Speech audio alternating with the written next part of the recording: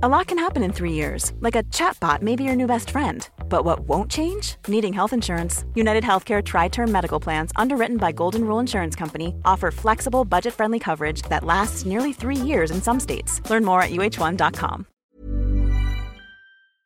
Welcome, friends, to another rSlash NuclearRevenge video. Today we've got a story of revenge involving breaking the very items they adore. But first, make sure to hit those like and subscribe buttons down below so you never miss any of my daily videos. That said, our first story of the day is revenge against my problematic colleague. My problematic colleague went behind my back to write HR to fire me over a silly mistake I had told him in confidence. My payback almost ruined his career. I was promoted at work last year, and that was the highlight of my career that year. It was the one promotion I'd been looking forward to, and I could not wait to function in the capacity of a manager and contribute massively to the growth of the company. There were 4 managers in total, each in charge of different departments, and a managing director who was in charge of the managers. All managers reported directly to the director. Since I was promoted, I had to move to a floor higher. And while I was looking forward to having my own space, a luxury I didn't have on my previous floor,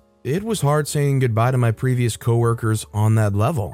They were great people, and we had a lot of fun together. Most of us even became friends from working together. I was slightly disappointed when, after I resumed work as a manager, I realized that I wasn't going to get the private office that I'd always wanted. It was such a bummer, but I decided to not think too much about it. All the managers had their private offices, but it was not so private. Before that, I had never seen an office arrangement like that. Our offices opened up to each other, so we were all in the same office, only we had makeshift walls used to create divisions. There was just one large door to get into my office. I had to pass through the offices of the first 3 managers, and they had to pass through each other's offices. The only person who didn't have to pass through others' offices to get to theirs was the first manager. Her office was the first anyway, so she would just walk right in.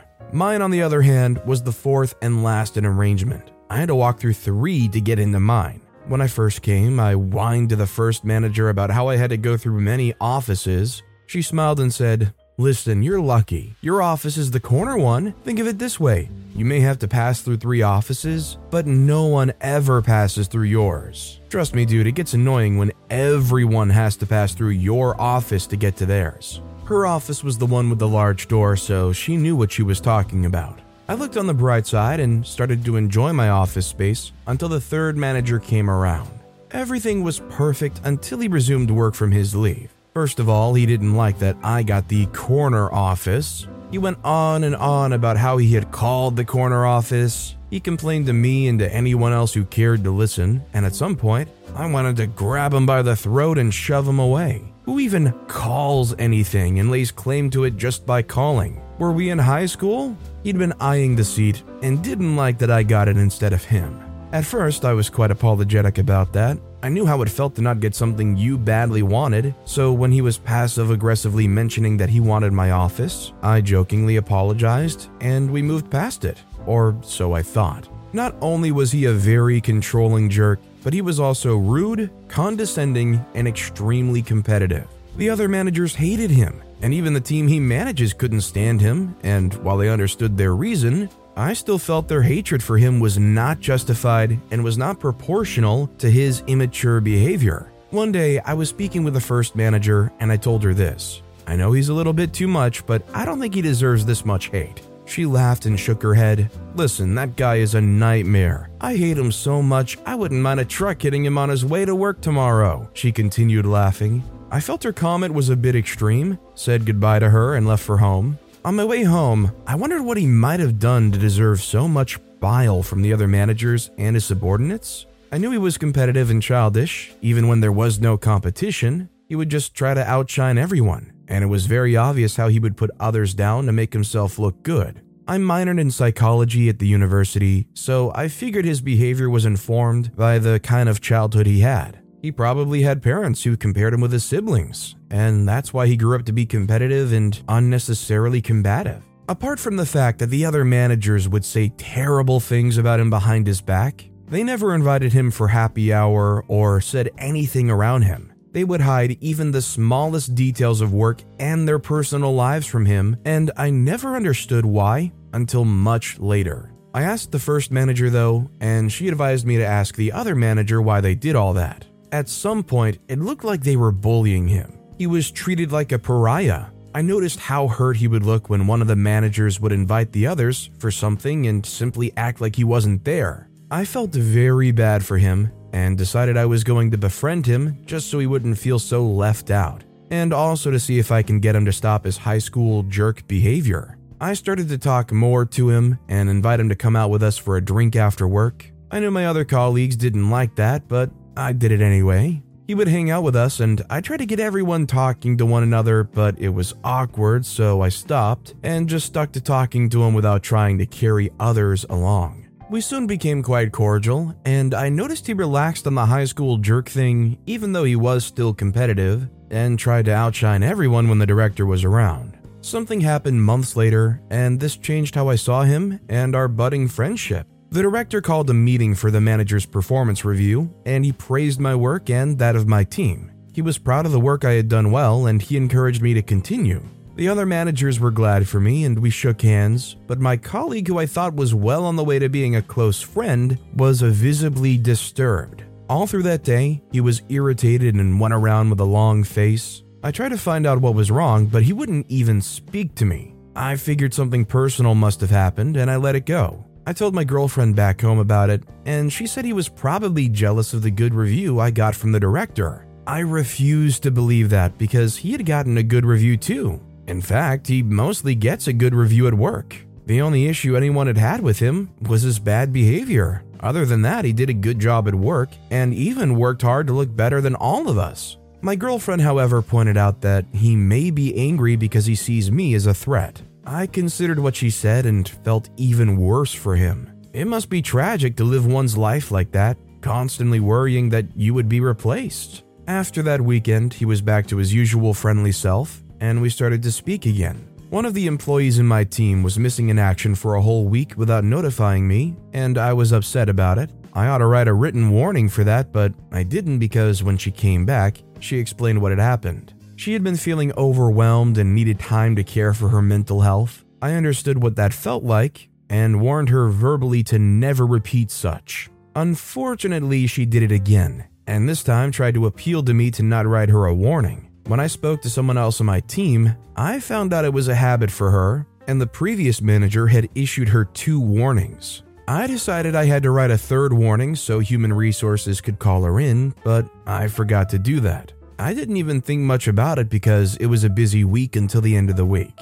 I was telling the difficult colleague about how I made a silly mistake of not writing her a warning and how I'd made another one, and we both complained about how some team members can drive one up a wall. The next week's Tuesday, I was invited by HR and questioned on why I didn't report the lady in my team. I knew it was my friend who had reported me, and I couldn't bring myself to understand why he would do that. It couldn't have been anyone else because I hadn't told anyone else. When I left HR's office, I went straight to his office and confronted him. He refused to answer my questions for a while, but later he looked up at me and said, "People like you make people like me look bad. Cutting slacks all the time and trying to get people to like you." He said it coldly and quietly, almost in a whisper. I went to my office with a new understanding of why the other managers liked to keep him out of their conversations. I was grateful that HR only let me off with a warning and didn't consider it something enough to deserve any serious attention. The next day, the director calls us all for a brief meeting and gave a long speech on how ensuring we carried out protocols with our team members was vital. "You're not here to make anybody like you," he kept repeating this. After the meeting, he asked me to wait behind and informed me that someone had recommended me for dismissal. I was shocked because I didn't do anything so grievous, and since I knew who it was, I kept wondering what I had done to him to deserve that. It was so silly because I was his only friend at work.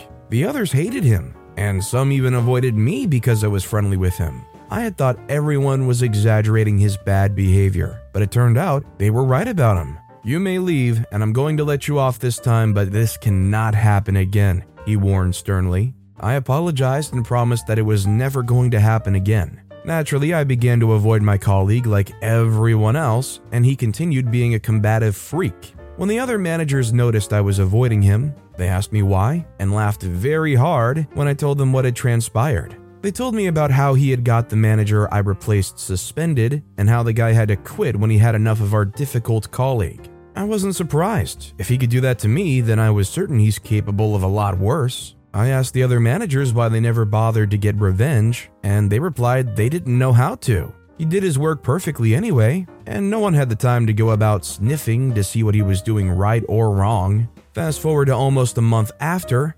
fortune smiled brightly on me. I was out on a Friday night date with my girlfriend when I saw my jerk colleague with a lady that looked very familiar. The two were arm in arm, kissing and feeding each other ice cream. It would have been cute if he wasn't a jerk. I tried looking closely and intently, but I still couldn't figure out where I had seen her before. While we were in the middle of dinner, I suddenly exclaimed, "Yes!" A few people at the restaurant turned, and my girlfriend rolled her eyes at me. She said, "What is it?" I say, "I know." She says, "Well, what do you know?" I told her about the jerk I had seen earlier and how I had finally been able to place where I had seen the lady he was with. She was someone I knew at work, and she was on the jerk's team.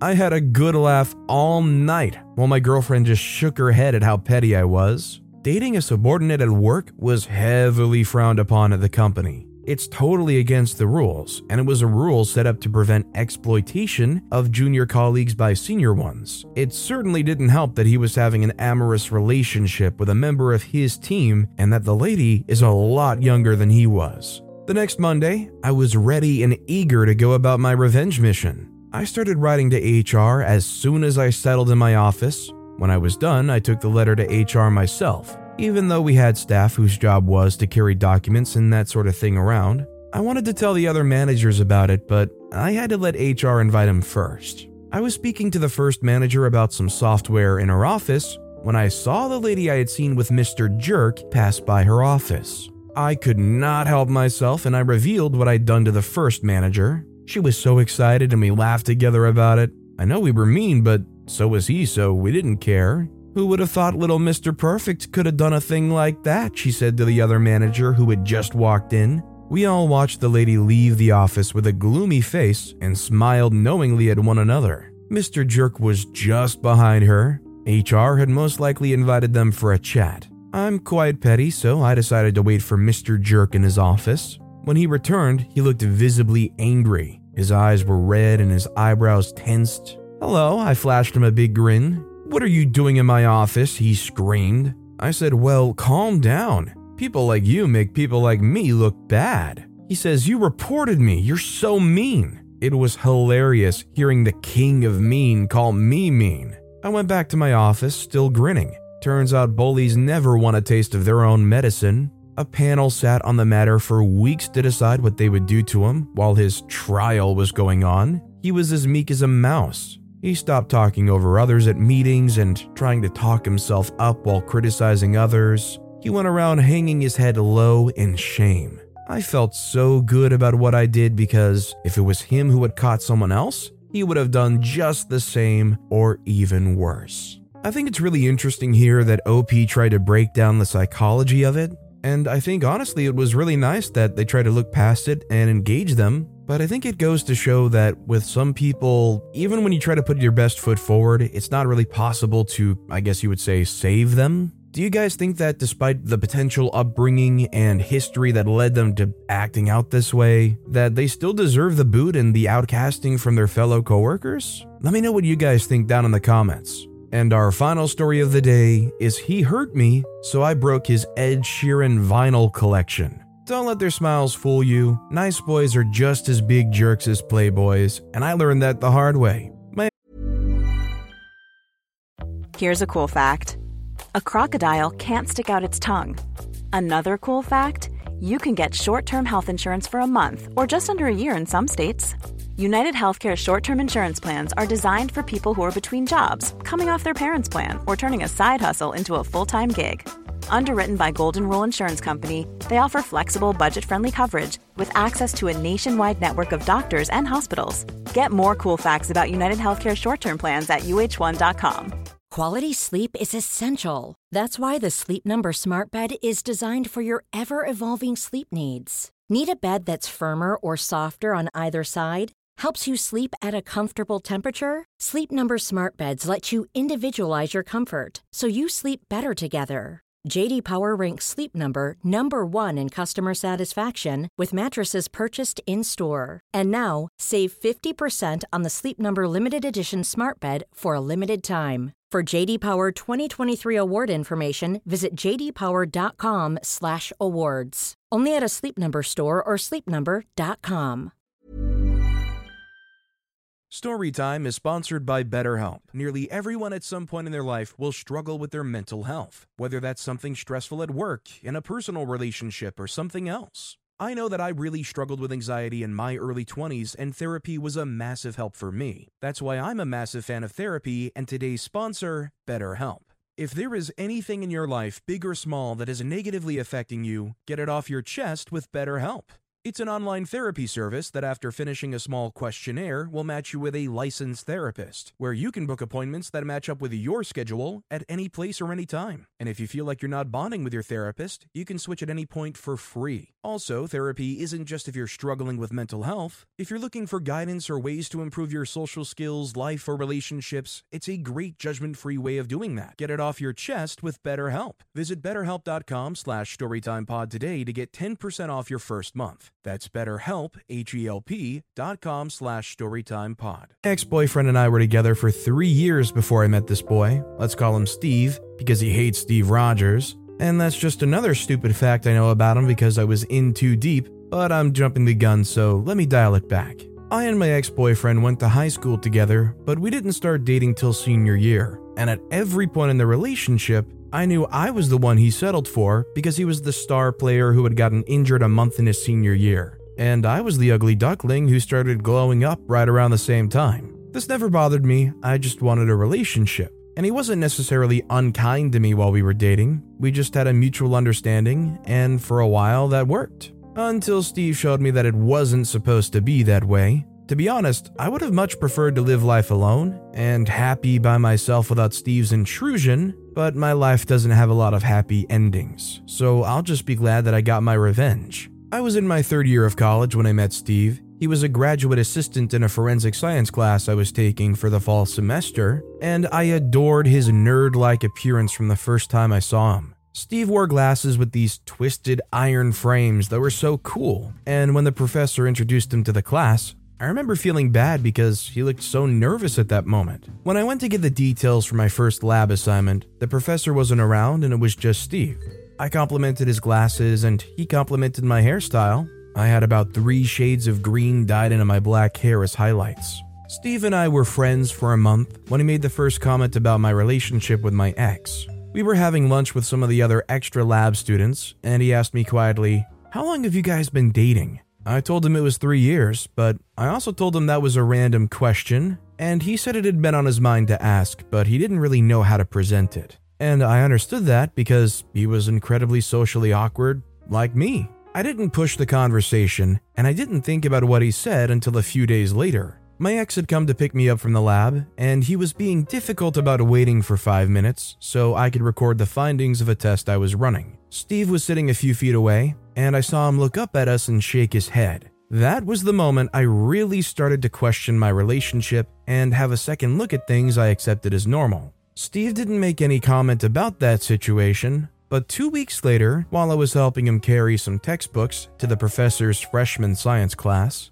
he asked me, "Why are you with him?" And I didn't have an answer. So I laughed and told him that he asked the most awkward questions at the most awkward times. He also laughed and told me that he was going to watch a Marvel movie that was playing that afternoon. I asked if I could tag along because I was free, and he seemed satisfied, like that was the response he wanted. But I didn't realize this till later. At the moment, I just thought he was relieved to not have to go alone. It was at the movie I realized that he was obsessed with anti-heroes. He couldn't stand pure characters like Steve Rogers, and he could explain the validity of characters like Thanos for hours. He was telling me about Tony Stark as we left the cinema when I realized that I was starting to have a crush on him. And I knew it was bad news, but only because I had a boyfriend. Of course, I didn't tell him anything, but for the next couple of weeks, every time he remembered my coffee order, brought me an extra muffin, or helped me figure out a complex lab reading, I would mentally compare him to my ex-boyfriend, and imagine what life would be like if I were dating Steve instead. Then he told me he had a crush on me, and I knew things were about to get bad, but I didn't know how bad. When Steve told me he had a crush on me, I knew I couldn't tell him I was starting to feel the same for him, not while I had a boyfriend. So I told him that I appreciated him telling me, but I had a boyfriend and I loved my boyfriend. Now I realized that my mistake was in not telling him I didn't like him, because my response seemed to motivate him to apply pressure, and he did. For a month after he told me about his feelings, Steve brought me forget-me-not flowers. He didn't say anything, just dropped them wherever he saw me, and settled into random conversation. Even after I passed and left the forensic science class, he would call me to hang out somewhere on the campus. And when I showed up, he would be holding a bunch of blue or purple forget-me-nots. My ex was starting to get suspicious, but I told him it was an inside joke because Steve and I were no longer working together in the lab, and he didn't want me to forget him as a friend. Of course, to his supersized ego, my ex wasn't worried about Steve and he simply shrugged it off. Then Steve sent me a picture of my ex and one of the girls he worked with at a sneaker store in the mall. The girl had resumed about 2 weeks ago, and my ex had told me he was basically training her for checkout duty. They were literally all over each other in the back office of the store, and I recognized it instantly because my ex hooked up with me in that same office. I don't know when I started crying, and I called Steve to ask him how. He told me he was checking out the store because I told him my ex was the assistant manager, and when he saw the girl taking my ex to the back, he followed them. And that was it. I confronted my ex that night and screamed at him for hurting me like that. His response was, "I was only with you because it felt good for my ego. It doesn't anymore." I slapped him and left his apartment. I cried all the way back to the dormitory. Steve called me an hour later and asked if I wanted to hang out at his place. It was 10 p.m. I had never met with him that late in the night, and I'd never been to his place before, but I was lonely and sad, so I called a cab and went. Steve was a shoulder to cry on, and he allowed me to slobber all over his knit blanket that night. He showed me his vinyl collection, and I thought he was cute. He told me he was obsessed with Ed Sheeran's music, and I thought he was cute. He reminded me that he still had feelings for me, and it hurt him that I was hurting, and I thought he was cute. So, like a true idiot, I kissed him, but it didn't go any further than that. He stopped me and told me he didn't want our first time together to be tainted with memories of my ex. I thought that was the most adorable thing ever, and I told him I was stupid for wasting all that time with my ex when I knew he liked him. It was like I was saying everything right. He couldn't stop smiling. And that's when the second phase of this story picks up. Steve didn't ask me out officially, but we were practically dating. Movies, date nights, and tons of making out. It was great. Then he started repeating some of the things my ex used to say to me all the time. And that's what made me pause. If I complained about something in one of my classes being too difficult, and it was something he understood, he would say, "An average brain can't handle a lot of information," in the most condescending way. If I got something nice for myself, he would ask why I felt the need to be validated by my appearance. If I talked about planning a trip with my group of friends from high school, he would remind me that I wasn't the most financially stable in the group, and ask if I didn't feel inferior next to them. For context, one of my friends was employed as an editor in an online magazine in her first year of college, and she was making enough to rent a penthouse. Of course, I know about my shortcomings and insecurities, but to have them put on blast like that was a blow to my ego every time. And then he did one of the worst things imaginable. First, I thought I would surprise him with lunch in the professor's office, because the professor was away on leave and he was basically in charge. I was almost at the office when I noticed that the door was open and I could hear his voice. He was talking with one of the other graduate assistants and he told them, "The ones who are smart are also lazy, like OP, who was taking extra lab credits last semester. She never actually did anything herself." Immediately, I left. I'd asked him for help with some of the work, but nothing that was substantial to have him talk about me like that. Matter of fact, he insisted that we all ask him for help because it was a relearning process for him. When he called later that day, I agreed to see him and I immediately asked about it. He didn't try to deny that he said it, but his explanation was that he was trying to develop friendships with some of the graduate assistants, and he knew that guy didn't like me, so he had to say what he said in that way. I was so shocked that I kept staring at him in silence. He thought it was okay to throw me under the bus because he was trying to make friends? I got up immediately and left. I didn't speak to him for a week, and he kept pestering me with calls. I finally gave in when he showed up to my dorm with a huge bouquet of forget-me-nots. He apologized. He said he would never speak to the guy again if that would help him get back in my good graces. He asked me to be his girlfriend, and he dropped the L word. In all honesty, I didn't know what to say, so I told him I'd like to think about it, and I accepted the flowers, so it wouldn't seem like I was mad at him, but I needed to think about it clearly.